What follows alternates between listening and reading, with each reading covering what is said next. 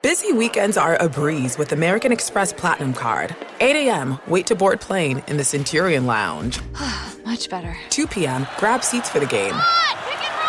6 p.m., book an exclusive reservation with Resi Global Dining Access. Right this way. Because the American Express Platinum Card offers access to the Centurion Lounge, must-see live events, and exclusive reservations at renowned restaurants. That's the powerful backing of American Express. See how to elevate your experiences at americanexpress.com/withAmex. Terms apply. Canva presents Unexplained Appearances. It was an ordinary workday until... That presentation appeared out of thin air. Also, it's eerily on brand. Wait, did that agenda just write itself? Words appear, making this unexplainable case... Unexplainable? It's Canva's AI tools. I can generate slides and words in seconds. Really? The real mystery is why I'm only learning this now. Canva.com. Designed for work. Yeah, there's not much to say about these. I'm feeling my descriptors are failing me. I think they taste kind of like clouds and rainwater and fresh air. All right, 3B. It has a little cloudy. There's nothing on the nose. Yeah, that's kind of bad. Have you tried this? 5A? Oh yeah, that's really, really flat and strange. It almost tastes like bottle. I mean, it is water, but at the same time. Yes, it's true. We were actually doing a water taste test, the things we do for you, dear listeners. But actually, it's because we were curious. Could we tell the difference between all those bottled waters out there? Because that's what this episode is all about. Bottled water and its sworn enemy tap water and their centuries-long battle to quench our thirst. I'm Nicola Twilley. And I'm Cynthia Graber, and this is Gastropod, the podcast that looks at food and water through the lens of science and history. Recently, we ran a guest episode, Body Stuff with Jen Gunter, and she busted the 8 glasses of water a day myth. Obviously, the bottled water companies love and promote that myth, but it's not their only weapon in the bottled versus tap deathmatch. It's a smackdown, and we have ringside tickets, so let's get going with the trash talk. How did bottled water get so big? How did tap water fight back? And what should we be drinking anyway? Is bottled water better for you than tap water? Does it taste better? Should you bother shelling out your hard-earned cash for those plastic bottles? These are the big questions, but we also get into more niche aspects of the rivalry, like why do American and European bottled waters taste so different, and what has that got to do with a golf course in Maine? As well as curing goiter. Which raises yet another slightly less relevant question, what actually is goiter? And of course, there's the question that's keeping you all up at night. What do both yuppies and Nike have to do with the bottled water takeover of America? All that, plus the water sommelier, who will set you up for the absolutely perfect water to go with your whatever you're eating. For as long as humans have been around, we've always needed to find sources of drinking water. But that challenge has not looked the same throughout our history. Peter Glick is co-founder of the Pacific Institute, which is a nonprofit focused on global water issues. He's also the author of the book Bottled and Sold, the story behind our obsession with bottled water. And Peter classifies the human-water relationship into 3 different eras. The first era of water, the way I think about it, was really before civilization, when humans were hunter-gatherers, and we simply depended on nature to provide the water that we could find in rivers or lakes. And life was miserable and short and brutish anyway. And that era lasted literally for hundreds of thousands of years during the evolution of humanity. Frank Chappell is a geologist who specializes in the chemistry of groundwater, and he wrote a book called Well Springs, A Natural History of Bottled Spring Waters. Frank says that finding clean water to drink was one of the many things that made our life as early humans so miserable and so brutish. Water, by its very nature, is not usually particularly clean.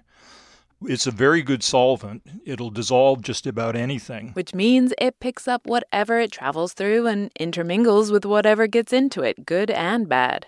Rocks, quote-unquote organic matter, by which I mean basically animal poo. And so drinking water, for most of human history, if you had a source of clean water, then you were pretty lucky.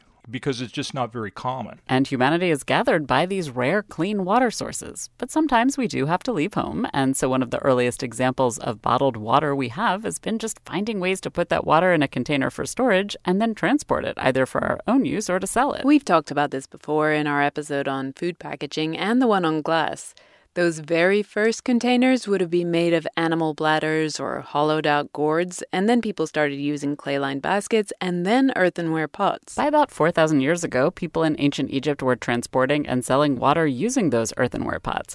Frank has an image in his book of a water seller from the time of the pharaohs with an urn on his back, and he's deeply bent over because water is heavy. 1 gallon weighs 8 pounds, and a cubic meter, that's 3 feet by 3 feet, it literally weighs a ton. Portability has always been a problem for water. But at this point in history, all water was just water. There was no battle between tap versus bottle. You got it wherever you could, and you moved it around however you could. Over the millennia, we got better and better at moving that water around. People developed complex systems of reservoirs and wells and aqueducts and pumps really all around the world.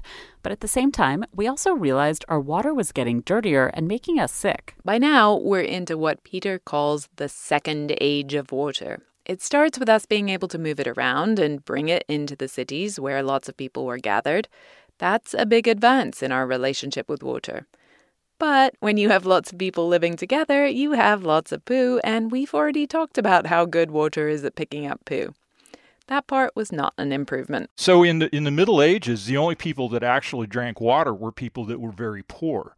And drinking water was certainly not fashionable. It wasn't something that the nobility or the middle class would do. People didn't know exactly what the problem with water was, but they could tell it wasn't great for their health. Everyone knew you'd likely get sick if you just drank water neat. Which is why, going back at least as far as the ancient Greeks, people who could afford it didn't drink water straight. Instead, they used to mix water with small amounts of booze. They didn't know why that made it better, but it did. Of course, now we know that the ethanol in wine and beer and even spirits killed off some of the microbes in your water that could make you sick. This is actually how vodka got its name. Voda is the Russian word for water. Vodka means little water, and when the name vodka was coined, adding that diminutive meant it was a refined, improved version of the original. Basically, vodka was better water. But as we said, the Russians weren't alone in wanting to improve upon their water. When the Pilgrims got to Massachusetts in the 1600s, the water that they were drinking on the ship when they came over was always mixed with beer. So there was about 2% alcohol. And again, that was kind of just basic water treatment because that's what people did in those days. And one of the reasons why the crew offloaded the Pilgrims in the middle of December when it was freezing cold was because they were afraid that the people on board, they weren't going to have enough beer to make it back to England. William Bradford was the Pilgrim who ended up being governor of this new colony, and he wrote about this water crisis. He said in his diary that the ship's captain offloaded them and forced them to drink plain water, oh, horror of horrors, to save the beer for the sailors on their return voyage. And having to drink water was something, I mean, even this, in a relatively pristine area, that was not something that they were happy about. The first building that they actually built was a beer house so that they could brew beer. Phew, such a relief.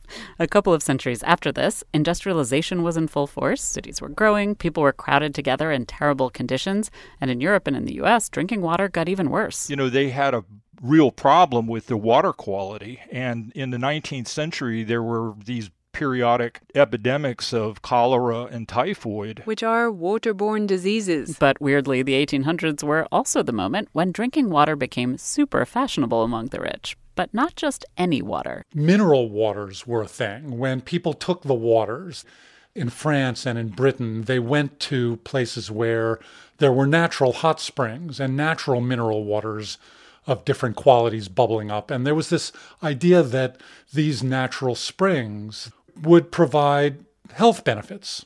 And people would go to them and they would soak and they would drink the mineral waters of different kinds.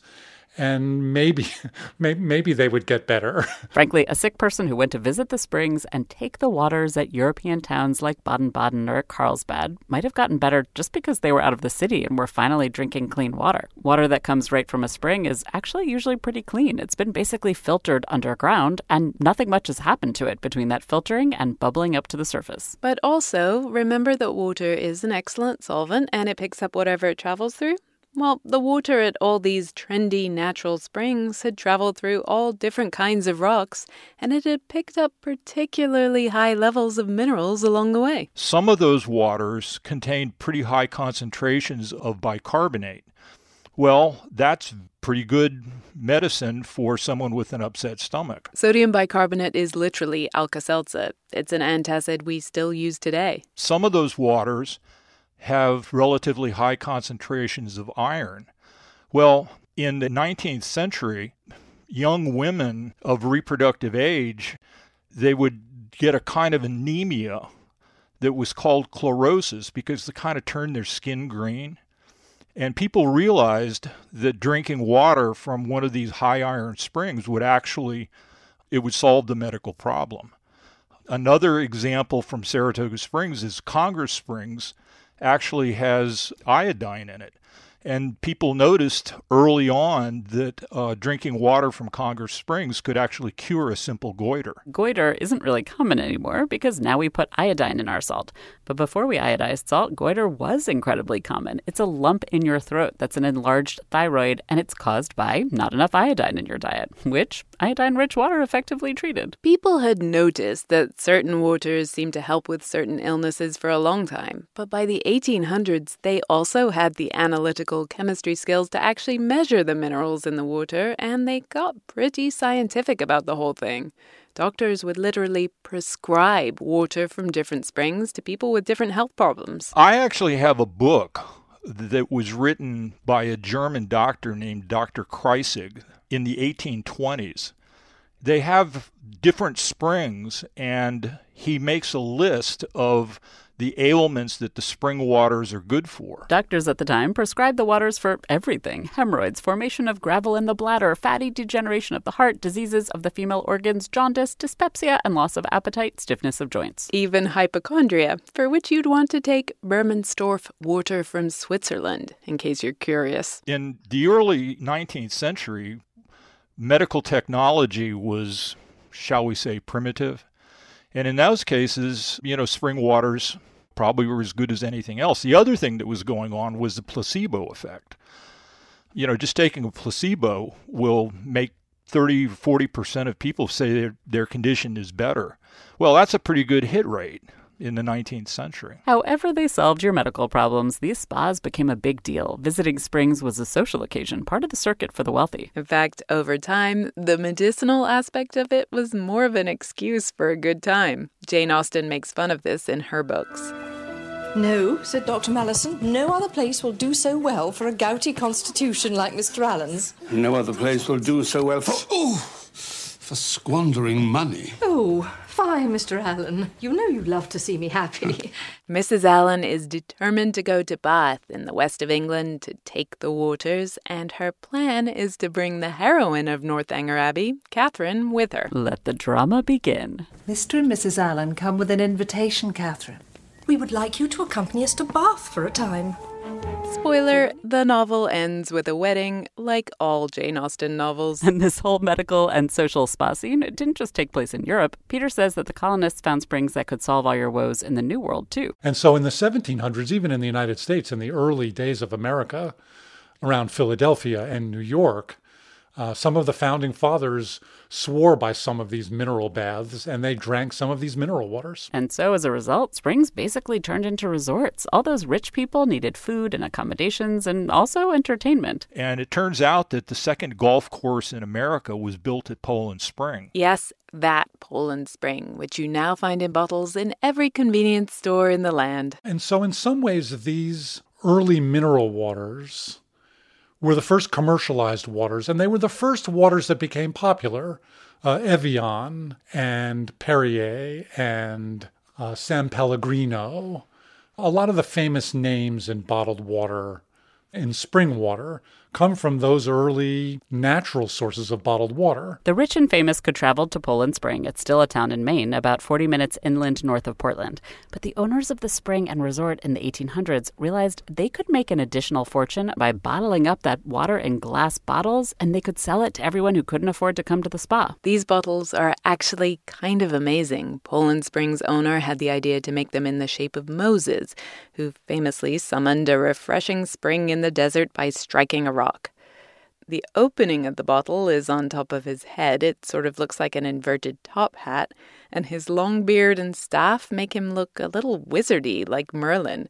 If you happen to have one in your attic, they're worth quite a bit these days. It seems like the first bottled water in the U.S. was sold from Jackson's Mineral Well near me in Boston in 1767. Apparently the water was, quote, impregnated with iron, and that turned it a rich purple color. Yum. Poland Spring was a little bit later to the bottling party. Its owner, Mr. Hiram Ricker, started bottling it in 1845.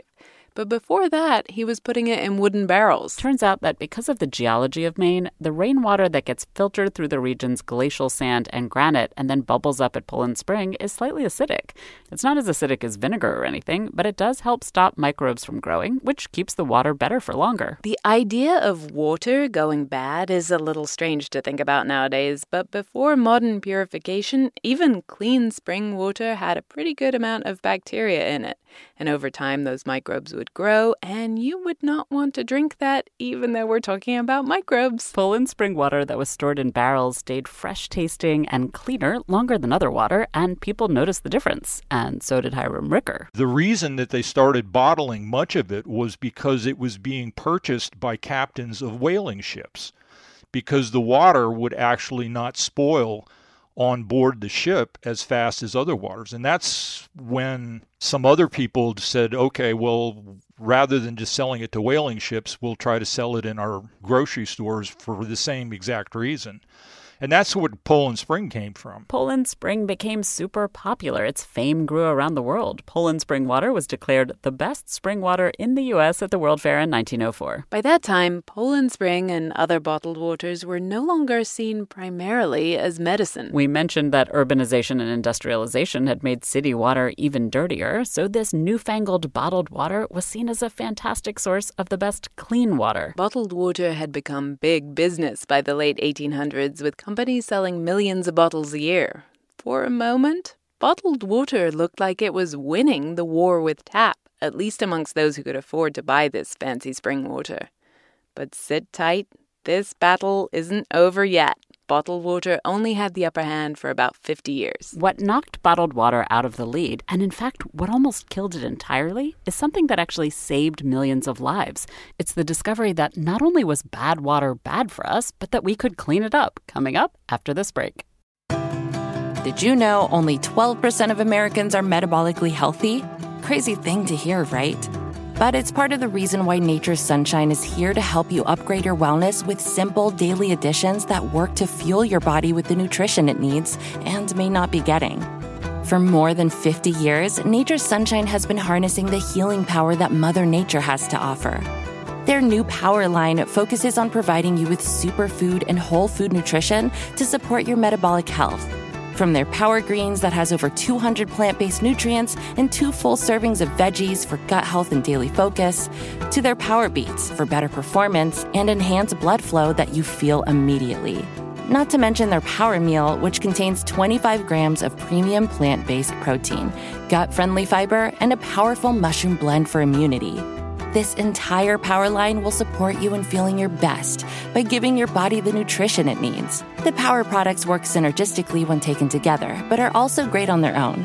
Plus, the full line is vegetarian, gluten-free, and non-GMO with no added sugar. And when you subscribe and thrive, you'll save each month and enjoy free shipping. Get 30% off the Power line for a limited time. Use the code POWER30. Just go to naturesunshine.com. That's naturesunshine.com. When you're an American Express Platinum Card member, don't be surprised if you say things like, "Chef, what course are we on? I've lost count." Or, Shoot that!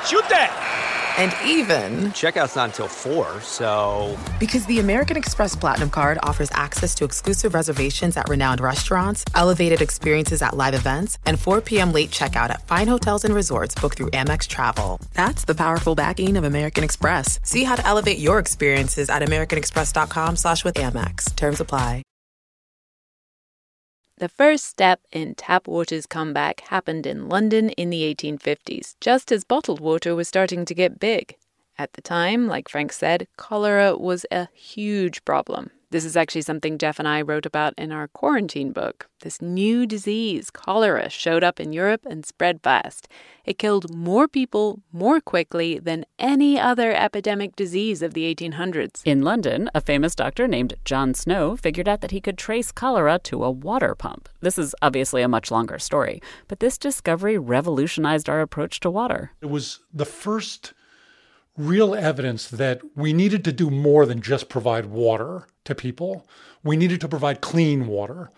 And really that led to a whole series of inventions over the next half century or more about how to do that, how to make sure that your municipal water supply was clean and safe and purified. And it led to water treatment and really the modern water system we have today. There were lots of improvements and innovations, and gradually water got cleaner and cleaner. But the big breakthrough was chlorine, which kills bacteria. Oh, it was a huge deal.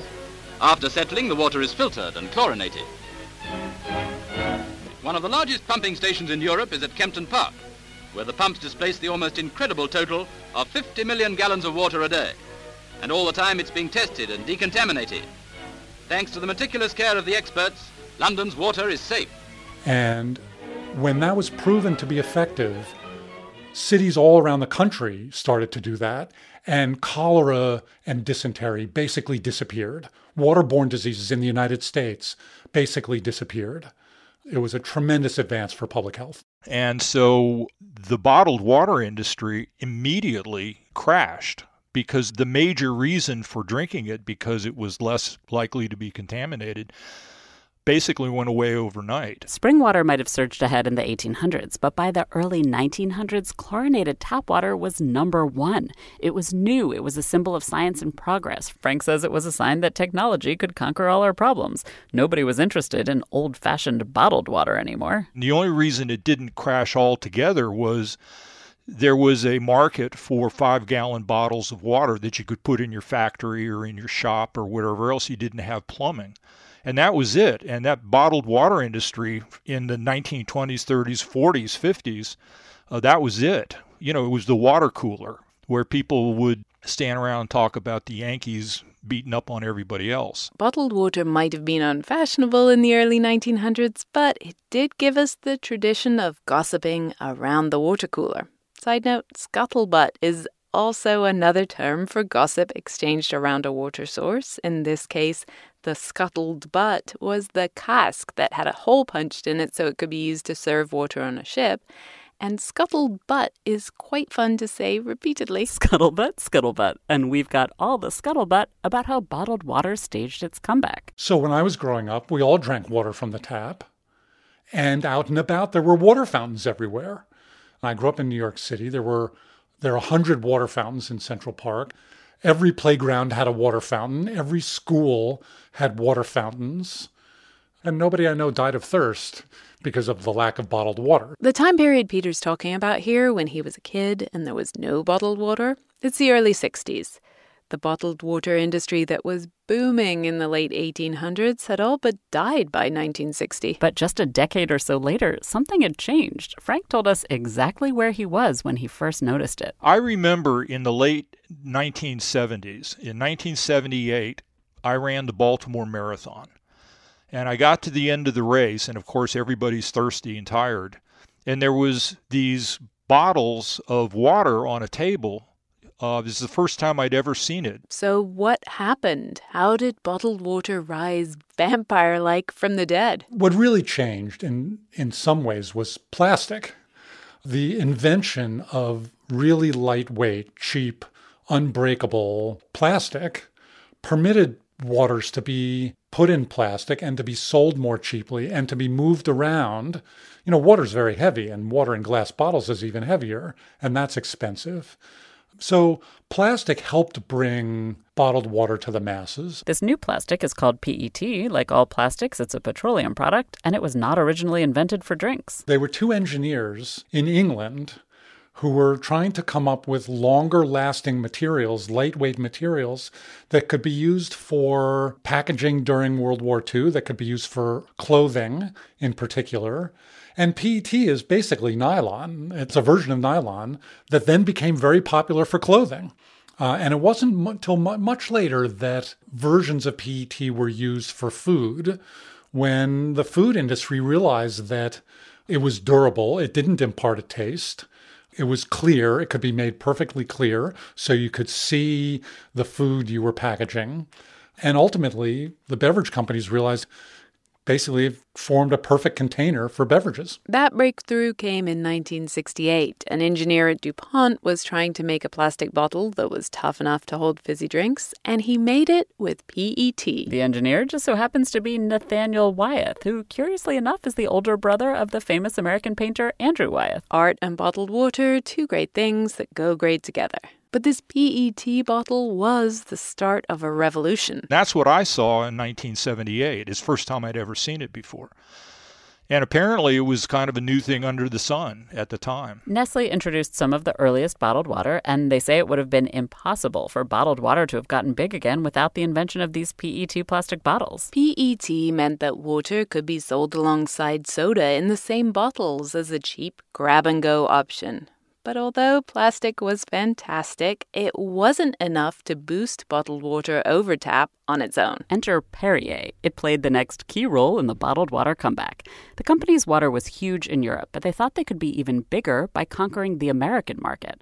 Their challenge was to get Americans to pay a relatively hefty sum for water when they were already getting it for free from their taps. So Perrier had the idea to blanket America with ads. Honestly, no one except Perrier thought it would work. The consulting firm McKinsey did a big report saying bottled water had no future in America.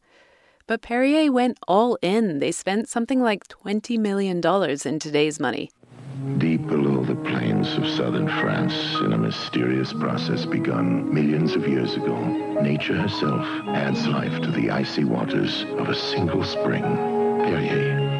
I don't know if you all recognize that voice, but Perrier hired Orson Welles himself. If you're too young to have heard of him, he was a super famous director and actor. He starred in Citizen Kane, for instance. Its natural sparkle is more delicate than any made by man, and therefore more quenching, more refreshing, and the mixer par excellence, naturally sparkling from the center of the earth. Perrier. And apparently the advertising campaign, it just kind of tipped things. And especially in New York City, sophistication is important, conspicuous consumption is important, and it just caught on. At the time, New York was home to a new group of people, the yuppies, young urban professionals. They were wealthy, they were cosmopolitan, they were, as Frank says, into conspicuous consumption. And they loved this sophisticated French beverage.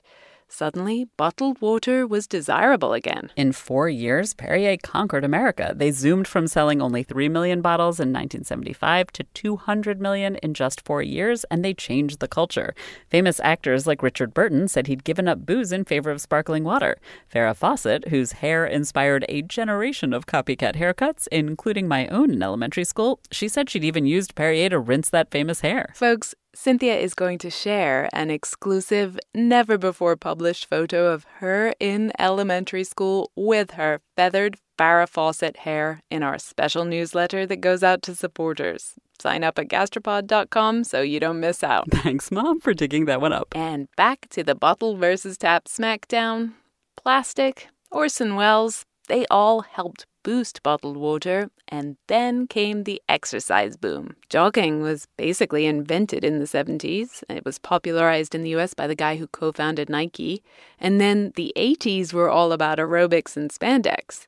Perrier started sponsoring the New York City Marathon, and other traditional European bottled waters quickly joined in the fun. Keep your body at its peak. Drink Avion. Avion, with its unique balance of minerals. Pure Avion spring water from the French Alps. You can't see this ad, obviously, though you should go look at it, and we'll have it on our website, gastropod.com. It's a marvel of a lost era, the 1980s. There are sweaty bodies and headbands and leg warmers and plenty of leotard and short-clad crotches. It is genuinely amazing. But the bottled water message wasn't all sweetness and light. You do what you can to make your product attractive and desirable. And you do what you can to make the competing product dangerous or unhealthy or unattractive. And in this case, the competing product is tap water. And so in the early days of bottled water especially, the bottled water companies vilified tap water.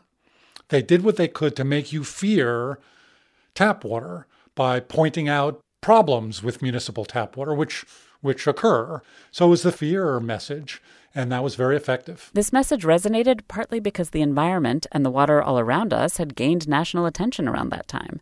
The late 60s and the early 70s are kind of the dawn of the environmental movement in the U.S. One of the most visible events that sparked the movement was when the Cuyahoga River in Cleveland literally caught fire. And the Cuyahoga, a relative unknown, became an overnight sensation.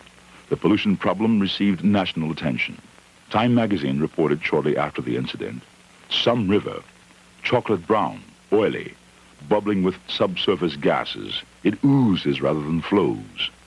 Anyone who falls into the Cuyahoga does not drown, Cleveland citizens joke grimly. He decays.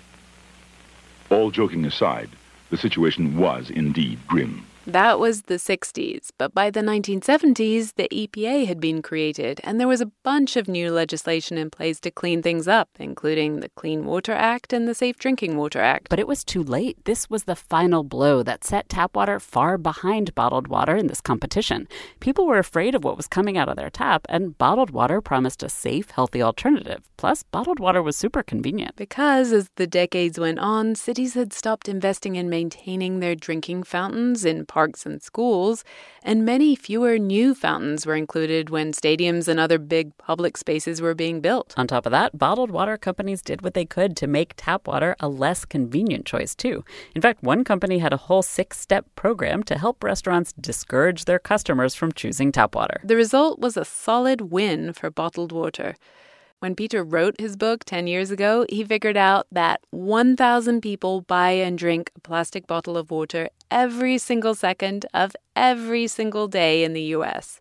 It's a multi-billion-dollar business in America and around the world. Since Peter's book was published, bottled water has only become more popular. In fact, it's now the most popular drink, more popular than juice, soda, beer, anything. Americans drink more bottled water than any other packaged beverage. And it's not just Perrier and Evian anymore. We've got alkaline waters and Aquafina and all sorts coming up after the break. Welcome to the Canva guided meditation for stress at work. Impending deadline? Generate Canva presentations in seconds. So fast. Brainstorm got too big? Ooh. Summarize with AI in a click. Writer's block? Release with Canva Magic Write. Magical. Stress less and save time at canva.com. Designed for work. Canva. Support for this episode comes from Viator.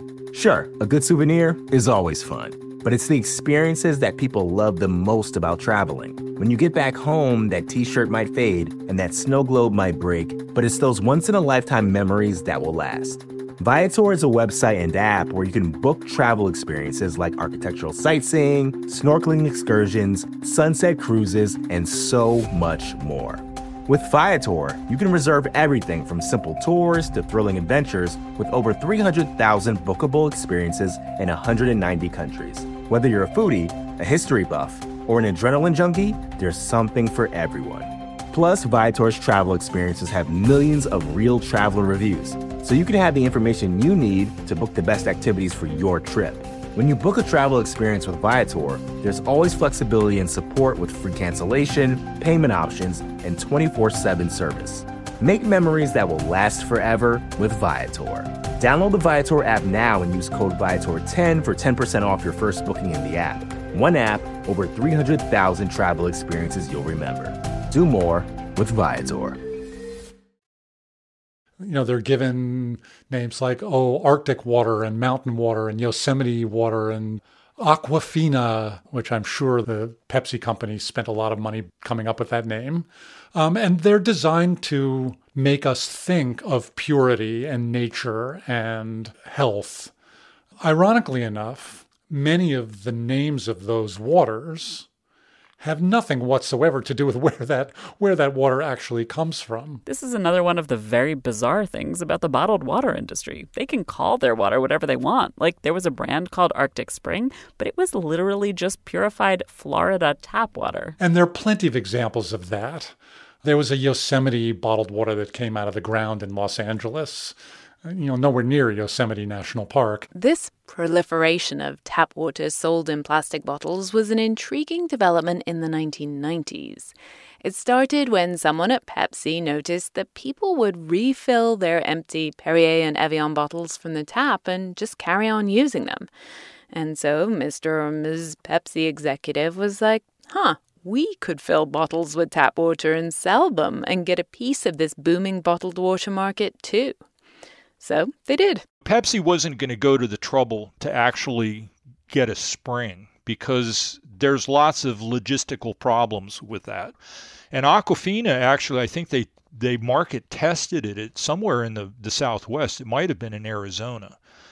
And, people liked it. And all they did was take municipal water and reverse osmosis the dissolved solids out and put it in bottles and sell it. These dissolved solids, they're just the regular minerals that are in all water, spring or municipal. And in fact, even though Coke and Pepsi take all the minerals out of the tap water, they actually have to add some back in again before they bottle it. So, interestingly enough, if you take all the minerals out of water, which you can do with these modern processes, the water tastes terrible. It's basically distilled water. It has no minerals in it. It's actually unhealthy to drink. This is an important message for your audience. Do not drink distilled water. It's really bad for you. It has no minerals. And when you drink distilled water, it actually takes minerals out of your body. It takes them out of the blood. It takes them out of your stomach lining. It's not a good thing to drink. That's why reprocessed tap water still has minerals. Taking it out and adding it back just means Aquafina has a certain formula that always tastes the same. These new brands of renamed municipal water were a huge change from the origins of bottled water. Originally in Europe and in the U.S., bottled water was bottled spring water. Even in the 1970s and 1980s, all the popular bottled water brands did actually come from springs, but not anymore. Some water does come from springs, or rather from a groundwater well right next to the natural spring. And that's what Arrowhead and Deer Park and Zephyr Hills and Poland Springs, those are the sort of well-known spring brands in the United States. That's where those come from. And they're allowed to be labeled, quote, spring water. So today, if you go to the store, you can get spring water. There's bottled processed tap water. And then these days, there's another kind of water, the magical kind. Most people don't know this about me, but I'm a bit of a water connoisseur.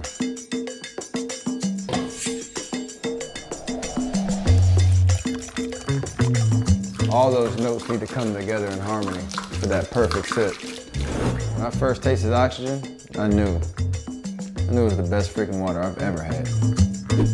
They have extra oxygen, which is ridiculous because you can't add extra oxygen to water. It leaks out. Sorry, Steph Curry. You may be a legend on the basketball court, but you're not actually a water expert, and your oxygen water is, in fact, complete crapola. Or they're alkaline waters. And alkaline water has some serious star power behind it. From water to food to energy, everything we consume affects us. The water I drink is essential. That's why I choose Flow. It's the only water that can keep up with my active lifestyle. My connection to health and wellness has allowed me to respin the way I live my life. That was Halle Berry talking about Flow, which is a naturally alkaline Canadian spring water. Gwyneth Paltrow's a big fan of Flo too, and we all know her health and wellness advice is not necessarily super scientific. Alkaline water just means it has a slightly higher pH level. Acidic water would be slightly lower pH than neutral. Pure water is exactly neutral, which is pH of 7. The brands and the famous people who stand by those brands claim that alkaline water gives them better hydration, whatever that means, and they say it gives them more energy, reduces headaches, and maybe even prevents cancer. But here's the thing. Your blood is already alkaline. It has to be, otherwise you'd be dead. And all the hydrochloric acid in your stomach will neutralize that alkaline water before it reaches anywhere else anyway. There's basically no evidence for any of alkaline water's health claims. But those aren't the only magical powers waters are supposed to have today. New Snapple antioxidant water. It helps protect your body. Propel, the only water with enough electrolytes to put back what you lose in sweat. Antioxidants definitely have health benefits when you get them from fresh, whole foods together with other nutrients. Experts aren't so sure they do anything when you isolate them and put them in bottled water.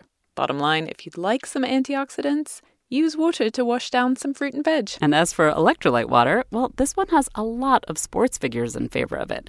The theory is that you lose electrolytes when you sweat, and you need them, and this is a good way to replenish them.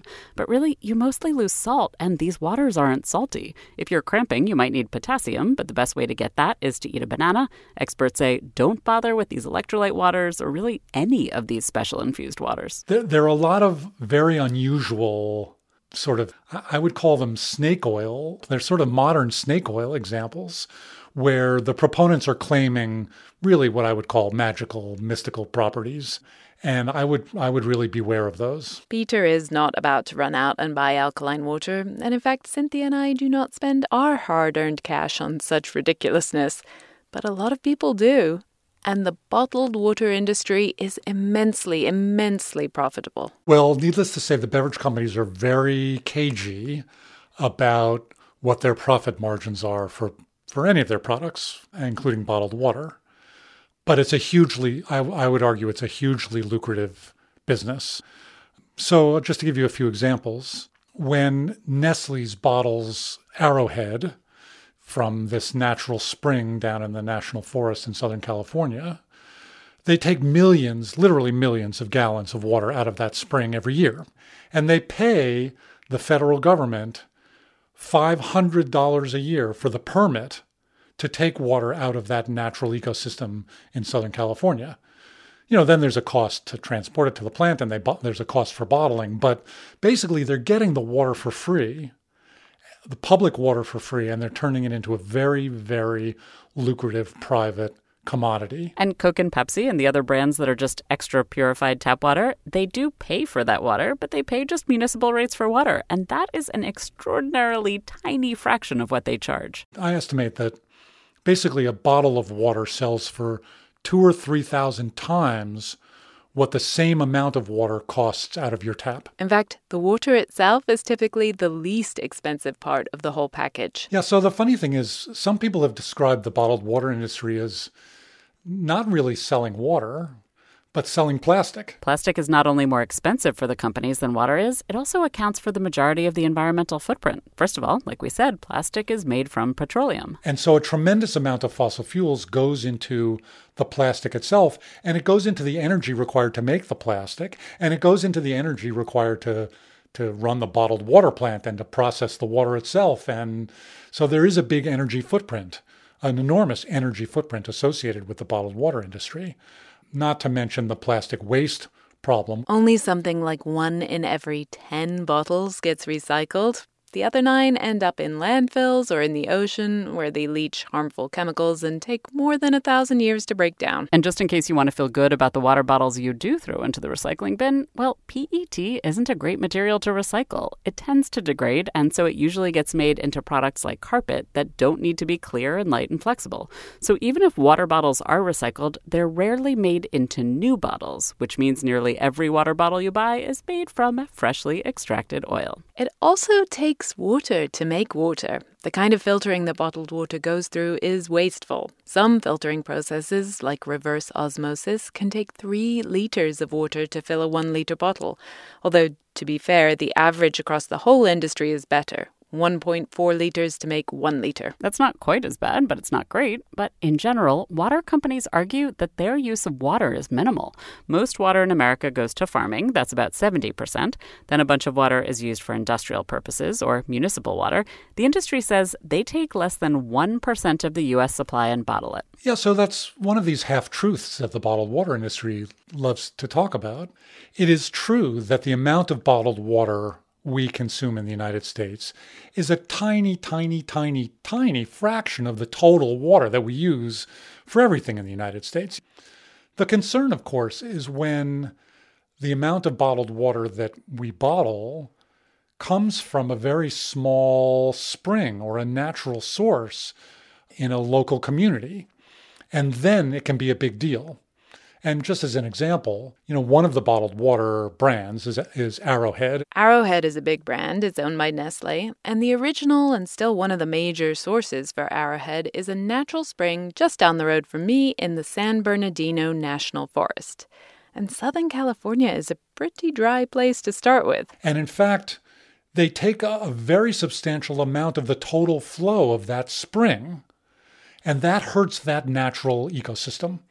So you have to think about the specifics of where the water comes from, how much water is being extracted, where that water would go if it weren't being bottled and sold. Given all of this, it seems like everyone should be drinking tap water, but we aren't. As we've said, bottled water is a bazillion-dollar business. So what's going on? Is it because bottled water is safer? We've all seen the horrific situation in Flint, Michigan. If our pipes can't be trusted, then maybe bottled water makes sense. Sometimes people complain about the taste of the water that flows from their tap. So does bottled water taste better? Is that why it's so huge? We've got all the answers in our next episode. Plus, bottled and tap water taste tests, water sommeliers, DIY mineral water, and more. Tune back in to see who will emerge as the ultimate victor in the bottled versus tap battle of the waters. Thanks this episode to Peter Glick and Frank Chappell. We have links to their books and research on our website, gastropod.com, where you can also find the hot and heavy Evian video. I do recommend checking it out. Don't forget to sign up to support the show so you can see Cynthia's Farrah Fawcett feathers from her glamorous elementary school years. Unmissable, in my opinion. And thanks to producer Sonia Swanson, who suggested we share Cynthia's photo in addition to her original suggestion that we make an episode all about bottled water. We'll be back in 2 weeks. Till then.